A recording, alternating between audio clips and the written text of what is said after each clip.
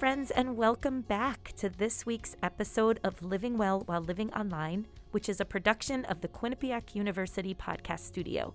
I am your host, Tammy Riley, and in this week's episode, we get to have conversation with Dr. Devin Markle.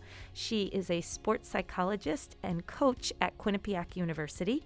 I think you're going to really enjoy the conversation that we have specifically around figuring out boundaries, and she does provide a few tips and tricks, so you're going to want to listen in. I really have enjoyed the authenticity that Devin brings in her role and with her education and what she does day in and day out, the true confession that self-care and its practices are still not easy. I think we can all breathe a little easier. I know we get down on ourselves when we're not perfect, but self-care, as we all know, is something that requires our attention each and every day. So grab a beverage, sit back, and have a listen to Living Well While Living Online. All right, welcome, friends, to this week's episode of Living Well While Living Online. I'm really looking forward to conversation today with Dr. Devin Markle. She is a sports psychology coach at Quinnipiac University. She is newer to our community, and I've really enjoyed every conversation that I've had so far with Devin in the hallways, a couple of times that we've met. So I knew right away I wanted to pull her in here. So Devin, thank you so much for giving me your time. Thank you for having me. I'm excited.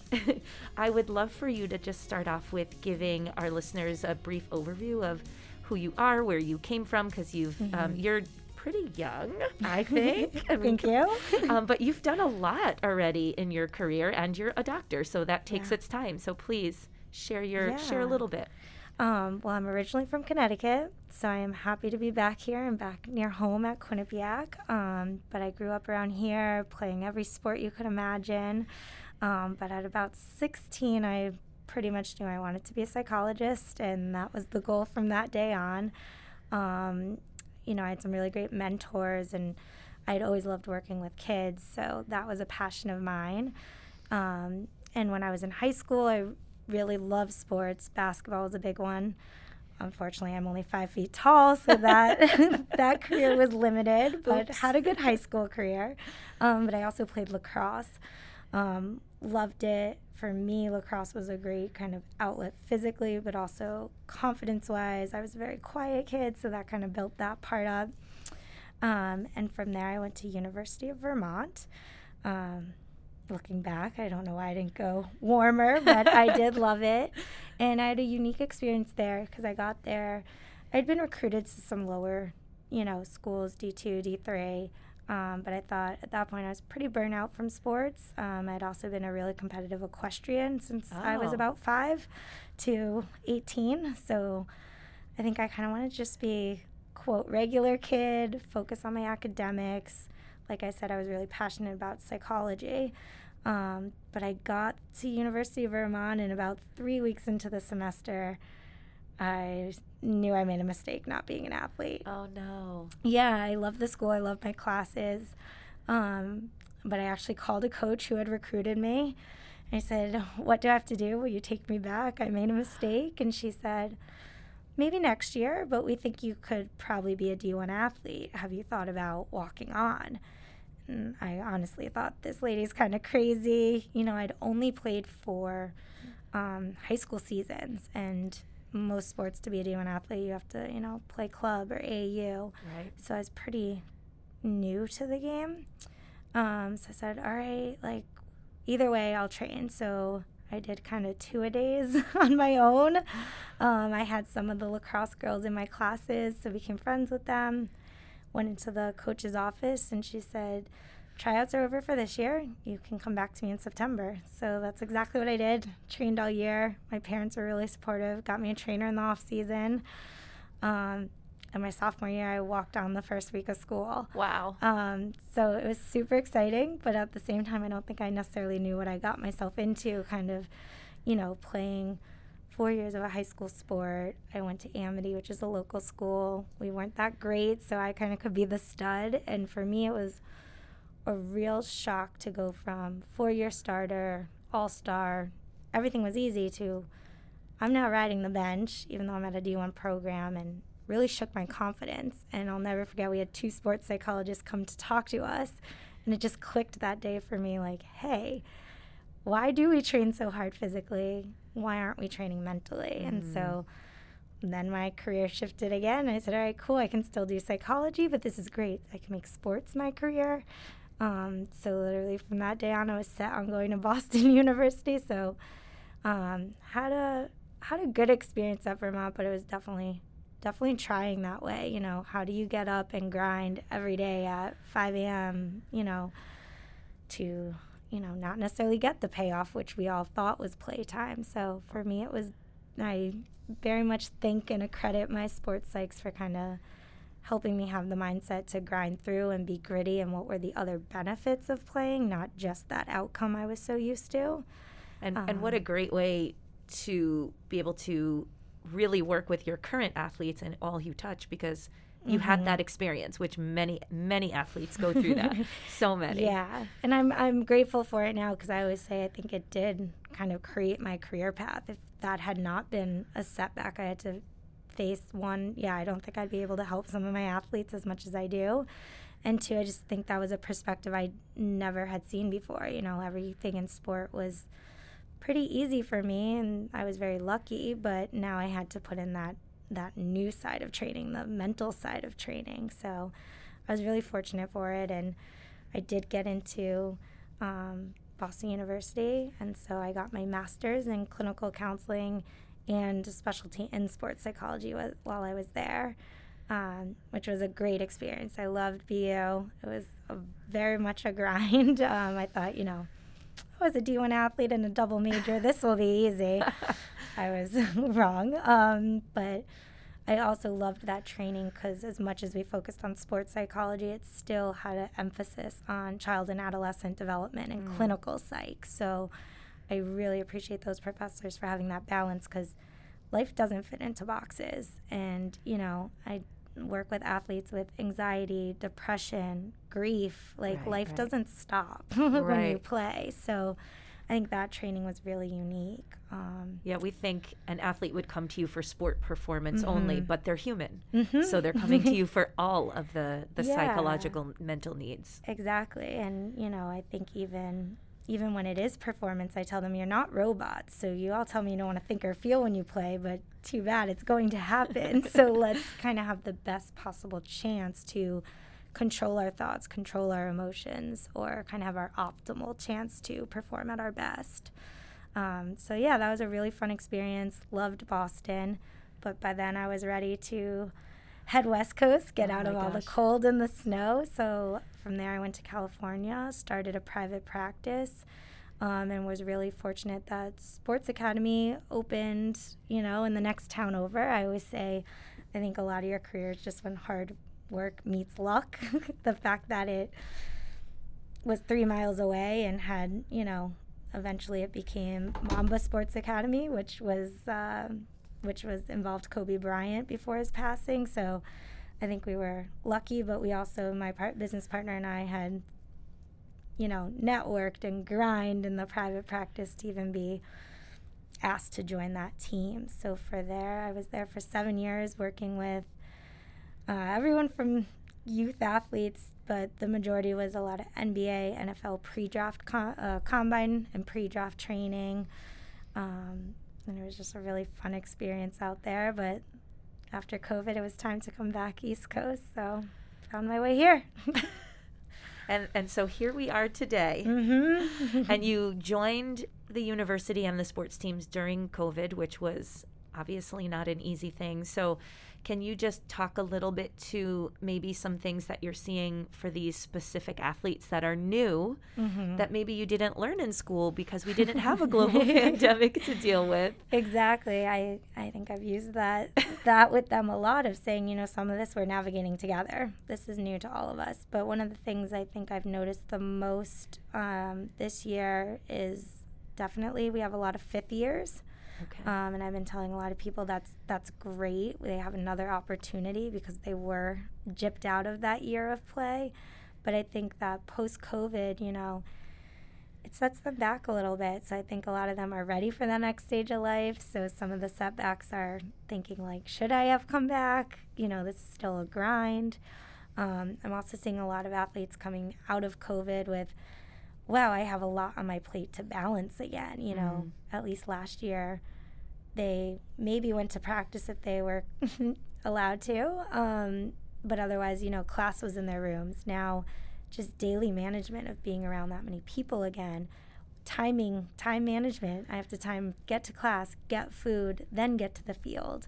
So I think a lot of those stressors, especially for our freshmen and sophomore, they didn't get to kind of navigate that during COVID. So those are some of the, people may think they're minor, but they're also still big life changes for these athletes to adapt to. Right. I mean, they're out of practice, which is what we talk about, right? We know an athlete's life is about practice, but every day is a practice. Yep. And you get set in these routines, and we were in that pandemic routine for a while. So our body created new habits, our mind created new habits. And I can imagine, I see that with, I'm going to put in air quotes, regular students, people in general. It's very difficult to break out of that cycle. And I even know from myself, oh my gosh, I'm going to campus, I'm going to work. I need to pack a lunch. I need to, whatever I need for the day, I need to have with me, which we were out of that habit. So yeah, and I remind people that we also hated quarantine at first, right? That was so opposite of our habit of go, go, go, that then staying home was very challenging for us. So just like I said, we didn't adapt to that overnight. We might have to get our footing getting back into things, into quote normal life. But, I think there's a lot of things that we didn't think about so mindfully, like packing a lunch or planning. Those things were just part of our habits. So now kind of getting back into them is a little challenging. And so also during this time period when we were all separated and we weren't, together as much, did you have athletes coming to use your services? And was that for more, I would say more on a personal level for them as we talk about the human, just regular 20-year-old-ish issues? Or was that more, I can't play my sport, I'm frustrated, I'm not, out on the turf or on the field, or what were more of the, I guess, things that they were dealing with? I would say so. My job is interesting because it is split. I do a lot with the teams as a whole, but then a lot of my work is individual sessions still. So, during that time, it was also kind of an identity crisis. We took away the ability to play and perform.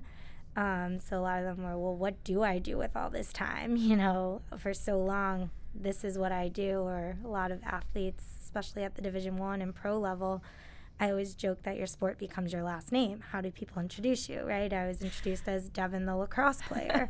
So for them, that's so true. Right? So we all true. do it. And so I think for a lot of student athletes during that time, it was, oh my gosh, wait, I need other things. And they haven't had that luxury of time to even enjoy hobbies. So a lot of it was finding that. And then there was a lot of fear, obviously, during the downtime of, even with some of my younger athletes, will I then get recruited? How will I do this? Or even, we talk a lot about the younger classmen, but the upperclassmen were, they didn't know if they would get a fifth year, or, I'm going to miss out on these big life moments. A lot of navigating the unknown too, because at that point we didn't know how long it would last. It seems as if, my daughter came to Quinnipiac, fortunately, and she played field hockey here. And then there's that transition from the end of your athlete life, and then, as they call it here, I don't know in the universe if they call it that, but your NARP life, your non-athletic regular person life. And as you're describing that, it sounds to me like a lot of our athletes were going through that transition, but then having to come back to play again. So how do I be a regular person, but oh wait, now I'm an athlete again, which is very unusual. Yeah, and I think it was a really hard then to say, okay, how do I stay in my peak mindset and shape, but I don't know when that will come back? Or, it was a balance. Usually once you get to that, retirement phase, you get to plan it out and really face it. This was definitely 1 foot in, 1 foot out, I would say. So I think there was a lot of, this fall especially, people were, am I in shape? Where are we going to be? I know even the coaches were stressing, like, where's our fitness level going to be after this? Right. People, especially student athletes, like, we sent them home. Are our 18-year-olds training properly? There's a lot of trust in each other we had to have during that. So, yeah. But yeah, the entering NARP life was the transition. I mean, yeah, I remember going through that. That was a hard time. I love that reminder, though. You know, for us on a college campus, our teams are teams. They're a community. So when you were sending these students home, you were trusting that they were doing it for their team, not just for themselves, right? Because it would be easy to not be as motivated because you are now by yourself, but they had to really look big picture, and they're young. Yeah. So and that's doesn't mean anything disrespectful, but do you have that drive on your own, which is what makes a team effort that much better? You're motivated by your peers and by your coach and by the routine. And it was a big leap of faith for everyone. Definitely. But I have to say, I've been impressed with how I think most athletes were hungry to return. I think we've been really lucky to have fans. I think you've been thinking about, like, mentally, the impact playing a sport without fans has is mind-blowing. So I think even, you know, our women's soccer team has had great support this fall. Men's lacrosse, men's baseball, ice hockey, women's lacrosse were all at the last game. And I think, you know, it just brought this excitement to the stadium where it's been silent. And that's a weird mental place to be as well, of just a little bit of that grind doesn't have game day feel. Now it finally had game day feel again. Right. And for those of you who maybe have not played a sport, like, game day is like you wake up, it's game day. Like, it's everything. Energy. Yes, everything revolves around that, you know. It is so important to the psychological piece of getting ready to hit your performance. And without that, you know, again, we saw this everywhere when you're watching, you know, football with nobody in the stadium and basketball with no fans, you know, on TV, professional level, you know, we've got student athletes navigating that and that performance. And that takes a lot of maturity on their end to be able to get ready without that energetic piece. Yeah, that's what we work a lot on then, is what kind of is our intrinsic motivation. And also routines. I'm a big fan of routine development, not only for self-care, but for peak performance. I think they're vital. They're not superstitions. They're not things that are, I have to eat this at 9 a.m. or else. It's more, this is what fits me. This is what makes me feel confident. It's a checklist. It's preparedness. And that did have to change. And then we had to change them again this fall. Right. But I think that flexibility, I'm impressed with how people have kind of rebounded or been resilient.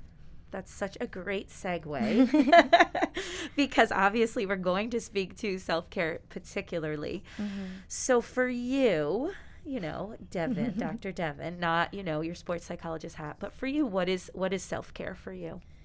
Yeah, I think this is something that I've worked with over the years, trying to figure it out. And that's what I tell everyone too, is just because I'm a psychologist doesn't mean I have it figured out either. And there's definitely been ebbs and flows of, you know, where I've had to pause. I think sometimes it also becomes a challenge for me personally because I preach it so much that it feels like I could be doing it. Right. But then you need to step back and say, wait, am I actually practicing what I preach? And so sometimes I do appreciate talking about it because it makes me reflect. I think for me, it's been also figuring out boundaries of time. I think that's always a challenge in any helping profession. Yes. That self-care has to be those boundaries, especially, you know, my first few years in this field, you want to help everyone you can as much as you can. And for me personally during COVID, that was a challenge because there were no, you know, come to my office in office hours. So I felt like I made myself maybe too accessible, but we all were. We were hooked to our computers, our emails, so people thought, well, you know, if I'm home, I'll answer this. Whereas before I may have had a little bit better boundaries on my time. So over the years, I've learned time for me is really important because I'm so lucky that I love what I do, but I can definitely lose myself that way, you know.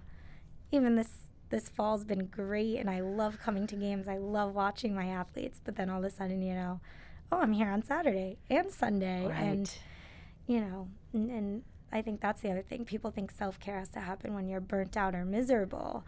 Sometimes it's also because you really enjoy it and need to continue to enjoy it. And right. So for me, that's been the biggest piece of time.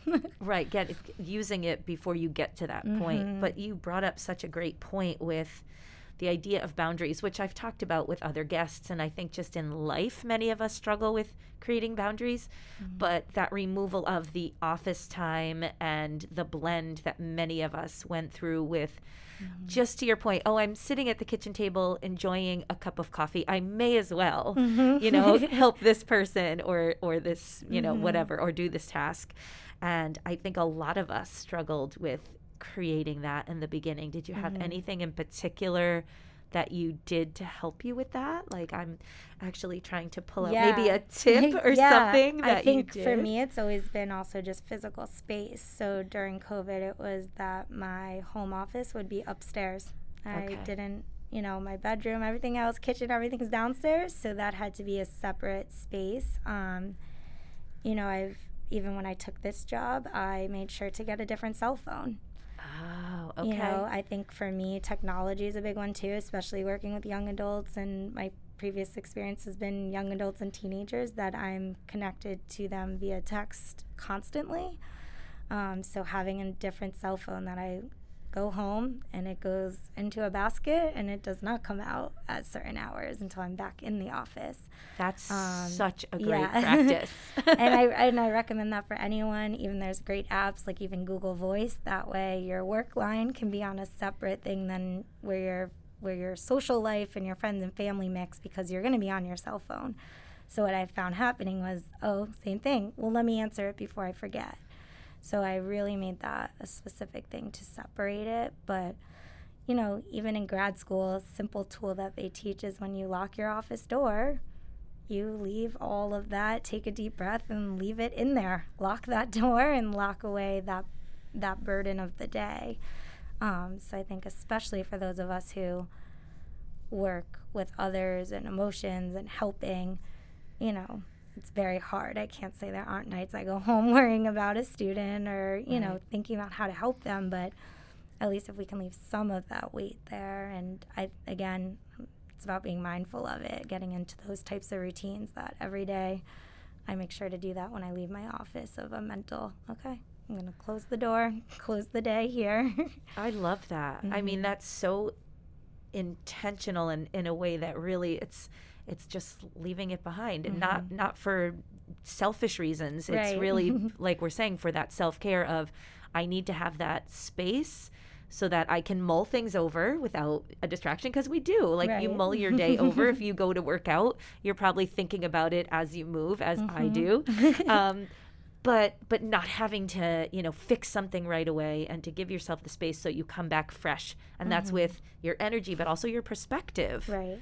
Yeah. And I think, the ability to, have that be sustainable, because otherwise, again, that burnout. And I think a lot of, myself included, I think a lot of us who even compete at the Division I level or are highly driven, or anyone really who enjoys athletics, most likely have perfectionism in our traits, just a little, right? And I even joke with the athletes here of, as a hopefully recovering perfectionist, I think part of that plays into it too, of like, well, I always have this sense of urgency, but that doesn't always, suit my job. It doesn't always suit my client.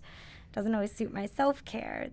So kind of retraining my mind that way to be like, okay, this doesn't have to be perfect or solved now either, has been a big learning gap for me.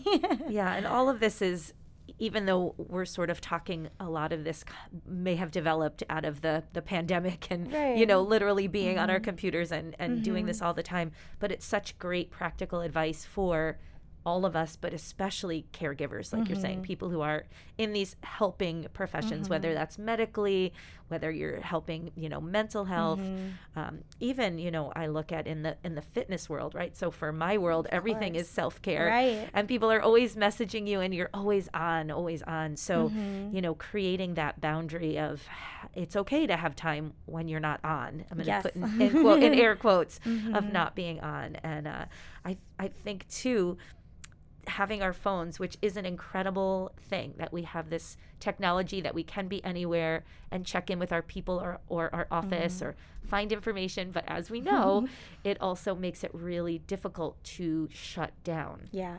And so just valuing that time and because we deserve it. Yes. And I think that's, to me, that's one of the good things that came out of this COVID is that, I think people then did actually start to value their time differently. Wow, look what we can do when we slow down. Look at how we can balance a little bit more life for family and work. It wasn't always easy. I know a lot of parents out there had kids in the background or whatever, but I also think, we all kind of were patient with each other that way. Yeah. So to me, it made me appreciate that I could still kind of have the same level of success and also do it in a slower way or a way that was a little bit more valuable of my time. But I also think the word you brought up was intention. And I'm, the athletes here will get sick of me because they will say, yes, intentional, Devin, intentional.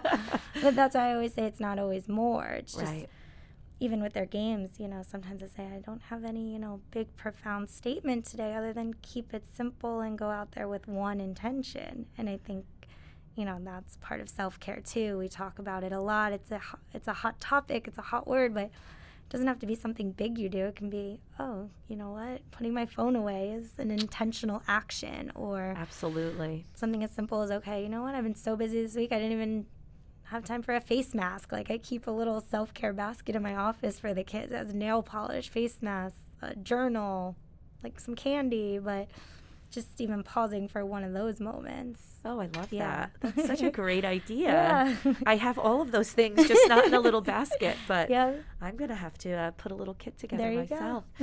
Go. Yeah, so I do think too, getting people to take a step back and slow down and reconfigure what the life of more is. And it's interesting, even as a yoga teacher, I can think of cueing that I use. And oftentimes we say, get deeper in the pose. And so the first reaction of a practitioner is that means I need to do it more. I need to do it harder. I need to get my head on the floor, whatever the more is. But I really try to rephrase that, or to remind them that more is your intention, your awareness, your presence, your breath, right? What you're focusing on, because we have this idea that when we want someone, I'm going to say, to give more, that it's bigger instead of a little more simple, like you're saying, less is more, or just that idea of presence. And it's really hard to reframe our thoughts around that.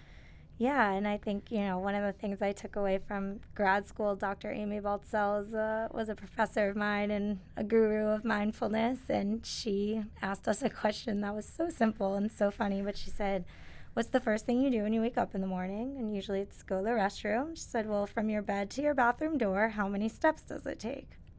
I had no clue, but I've probably done that, thousands of times. Yes. So just, again, pausing in the actions you do, or a simple mindfulness, question everyone can ask is, all right, how many stoplights from my house to my office?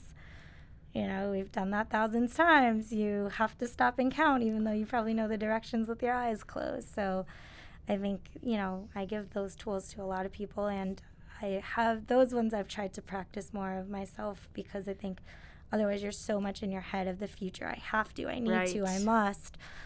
Do all these things. That's so future oriented, or I should have done this or could have done that. It's past. So when we're doing those, we're mentally time traveling.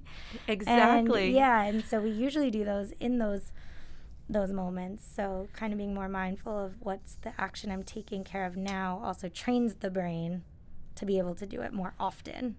So within all of this, you had mentioned, new practices and things that you value, is there something that you began during a pandemic that now you still have in your life? Yeah, I mean, I think yoga was a big one. I've always done yoga, but I think during the pandemic I kind of valued that, or that was the part of my day I looked forward to, that practice of also turning off electronically. So I think that one kind of really stuck out, as that's my time. And are you still, now that we're back full swing? Yep. So I'm pretty good about that one.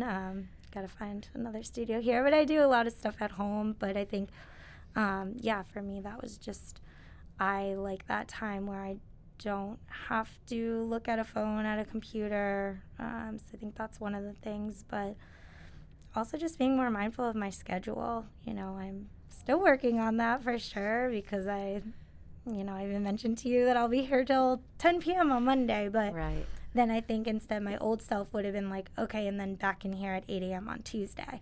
That's just what you do.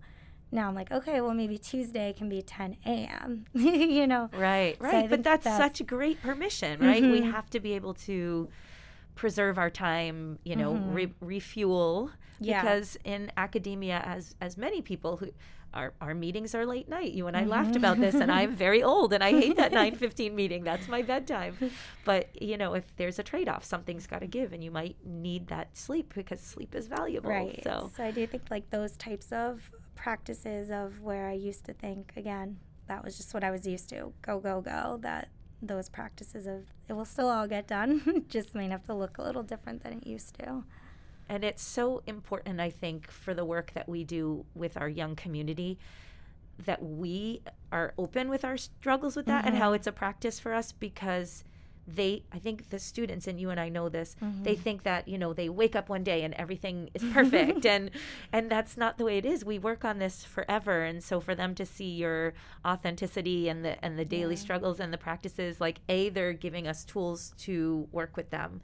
But it's also that reminder, and I try to tell students too, like, this is the ebb and flow, as you referenced, and some pockets will be great, and then you're going to 10 years from now, you might be struggling with something that you never had to think about. So that's the truth and the reality of all of this. I tell a lot of them, like, it took me to realize, like, happiness isn't a resting state. It's not our natural resting state. It takes effort to be happy, and that's not a bad thing. I think it's also a relief when they hear that, like, oh, okay, this is, normal. The movement of positive psychology is great, but I think we have to remember that that's all effort, and that can be exhausting sometimes, and that's also okay if it is exhausting, that it can be hard. It's okay to just say, today was really hard.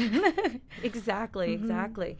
And again, you work with athletes who get the concept of practice, but I think for many people, they just view it as that one thing, right? The physical act of, I'm going to practice, instead of every day that we wake up recognizing it's another day to practice, because we're just practicing our life. No one has given us a manual on how to do it. Yes, and it's different for each of us, and different phases of our life bring different things. Your transition back from the sunny West Coast, and now you're back with family and new routines, so the ebb and flows, we don't have it down. So we do still need to practice. Yeah, I think that's so true. And even just in my experience, I moved back about a year ago this month, and it was pretty much a spur of the moment. Like, I need to kind of get back with family and friends. So I think even sometimes when I talk about it, I want them to know, I even had to figure it out as recently as this year. There's never going to be a spot in life where you're like, oh, I have it all figured out. Right. I know. Why do people think that? I think many of us think that is the case, but we're not as open to the idea that, we're just every day can be a struggle, right? The ins and outs and the balance of it all. So I like to ask all of my guests a little question about friendships. Okay. So again, just from the little I know of you, your kindness and the type of human that you are, I know the value of friendship that you have. So with that in mind, how are you at being your own best friend? Well, it's funny you bring that up because I talk a lot about self-talk, because the way you talk to yourself has to be the most important piece. Because if you wouldn't talk to a friend like that, then you probably shouldn't talk to yourself like that. You are the person to ask this then. Yeah. And again, I think that's a challenge. And especially, I say that, but I remind myself of that. If there's a day I'm feeling like, why am I not getting this done? Or I have to do this. It's like, would I turn around to my best friend and tell her, why aren't you getting this done today? You're being this or that. It's, I think we're very quick to judge ourselves. So I try to kind of practice that and remember that. And I'm also big about it's not rainbows and butterflies self-talk either. Right. I can say, today is really hard, and I will just finish what I can.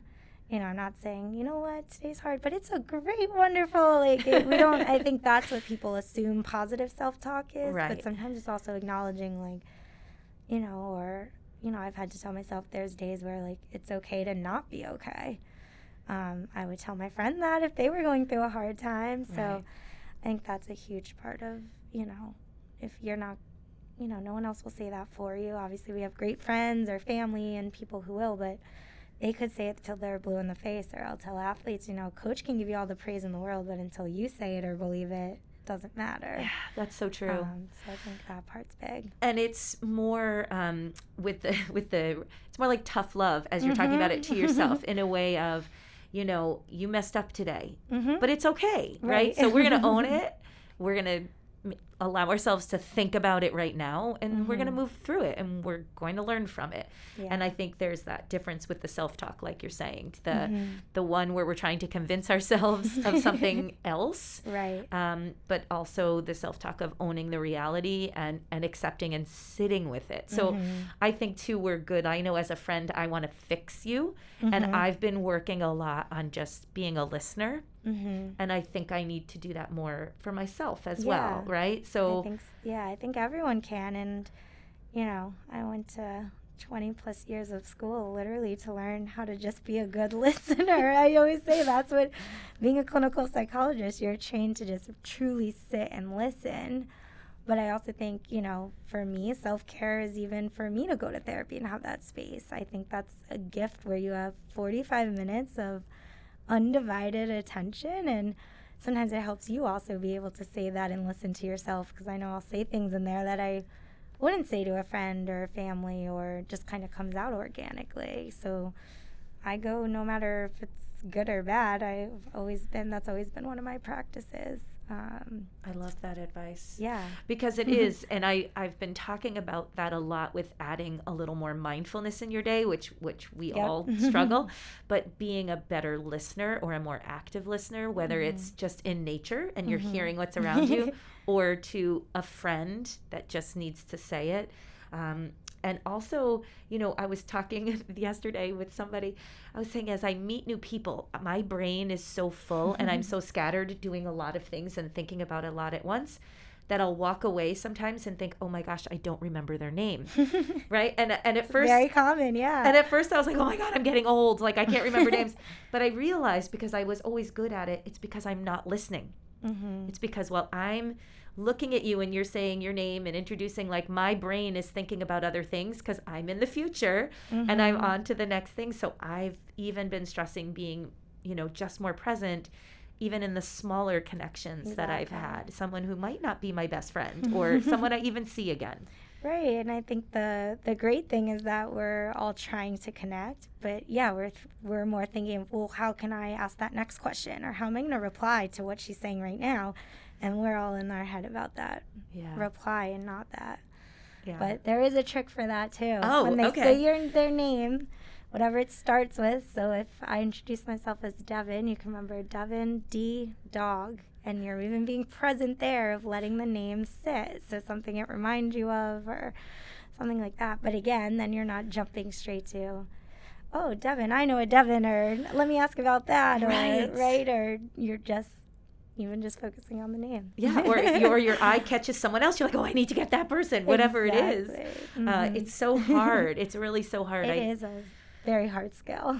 And just the idea of being present. And I really loved how you've stressed a couple times that that future thinking or that forward thinking. And, you know, obviously I was thinking about that even here. I'm trying to be present in the conversation, but I'm like, where am I going next? And kind of looking at my sheet.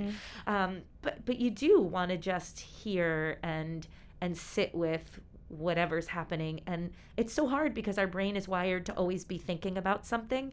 So even that takes a practice of bringing it in. And it's essentially, you know, full presence when you're doing anything or with someone. Yeah. And I think that's where, you know, I think my training as a psychologist is great because I've learned some of these tips along the way, but even, you know, in between activities, like resetting, let yourself, you know, use tools that you've learned in yoga, or if you're a runner, you're breathing, you know, kind of saying, okay, that task is over. I'm on this task. Or I tell my student athletes, there's nothing you can do at your 10 a.m. class for 3 p.m. practice, because 10 a.m. class has to get to 10:50 whether you're thinking about it the whole time or not. Those 15 minutes need to occur. So those are all things that I think we can all work on. I still try to work on it every day, but I think all the self-care too is about keeping it simple. It doesn't have to be big, extravagant, you know. We all love a spa day, but it doesn't always need to be that. It's more about these daily actions. It's so true. And I think, you know, having those few little go-tos that we can get value out of, that we're doing with care and thought. And again, I'm all for a spa day as well. But, you know, those don't fit in many of our daily routines. So, you know, having that list. One of my very first guests that I had on our podcast, Lauren Gestal, she was actually a former Quinnipiac student.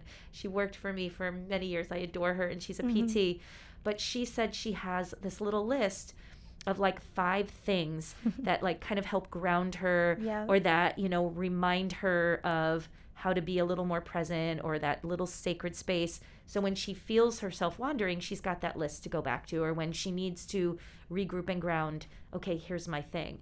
And it's so true that that's such a beautiful self-care practice. And it's, you either have them in your phone, you have them on a little piece of paper, it's a reminder. It's for free. Most of it's free. And that's where a lot of the apps are even great. I know breath work, or there's a app called Fabulous. Like, it even has reminders. It has reminders on it where you can set it to, you know, oh, I need an afternoon, like 2-minute mindfulness. And breath work the same way. You can kind of pick, oh, I'm feeling a little stressed, or I'm feeling fatigued at 3 p.m. I need some energy. So I do think, you know, that's the other great thing about our technology is, you know, disconnect for sure, but there's also some great tools to use it to help or get you into the practices, because sometimes it's like, oh, I listened to this podcast, that's great, I do it for a week, then out of sight, out of mind. So I do think, using those things to get it into your daily habits are great settings and reminders. And I love that reminder too, because, you know, we get on the phone and it becomes the rabbit hole for many of us, and we do things very mindlessly. Just scrolling and scrolling. And so again, we're not even present, right? You don't even see or notice what you're looking at, but using it intentionally to look and have these tools on your phone. And there's so many. I'm going to look. I do not know these 2 that you mentioned. So thank you for that tip, because I just recently found a great article that had like the best free, you know, kind of mindfulness apps that were out there, but I did not see these are on some there. Hidden gems. All right. I love that. From the sports psychologist world, maybe? All right, Devin, I'm not going to keep you any longer. I really, really appreciate your time and your honest conversation. And the listeners hopefully have a few tips as well, or things to think about and mull over. I know our student athletes are lucky to have you on this campus. It's been a long time coming for them. So I'm sure they all appreciate having you and your understanding. Well, thank you so much for having me. This has been fun. And I'll see you soon. Yes. All right. Thank you. I so appreciate you tuning in to this week's episode of Living Well While Living Online, a production of the Quinnipiac University Podcast Studio. And Devin, I cannot thank you enough. Listeners, I hope that you had your pens out and that you were taking some notes. She gave us some great tips. But I do love the authentic conversation that even though we know logically, and for Devin is a doctor trained in the world of psychology, that it still is work, that all of us are still needing to reach out on a day-to-day basis to work on our self-care and to really craft our practice and to really meet ourselves where we are each and every day. So I am hopeful that you enjoyed listening in and had a few great takeaways from this week. I'm hoping also that you'll come back next week when I have Rob Dextrader. I'm super excited to share him. This is my nephew coming to you. He is in Florida, and we get to have a little aunt and nephew conversation about self-care, which honestly, we've never got to have this moment before. So please stay tuned and listen in. I'd like to give a special thanks to the team that puts this together. To Renette Chifu, our producer, and David DeRoche, executive producer. Thank you, Lawrence Gupo, for the social media, and to Scott Holmes, who does our theme music. To learn more about our podcasts, visit qu.edu/podcast, and you can listen to all of our podcasts on the platform or app of your choice. You can check us out on Twitter or Instagram at QU Podcasts, and feel free to email us at qupodcasts@qu.edu. So until next week, my friends, be intentional, breathe deep, and learn to be your own best friend.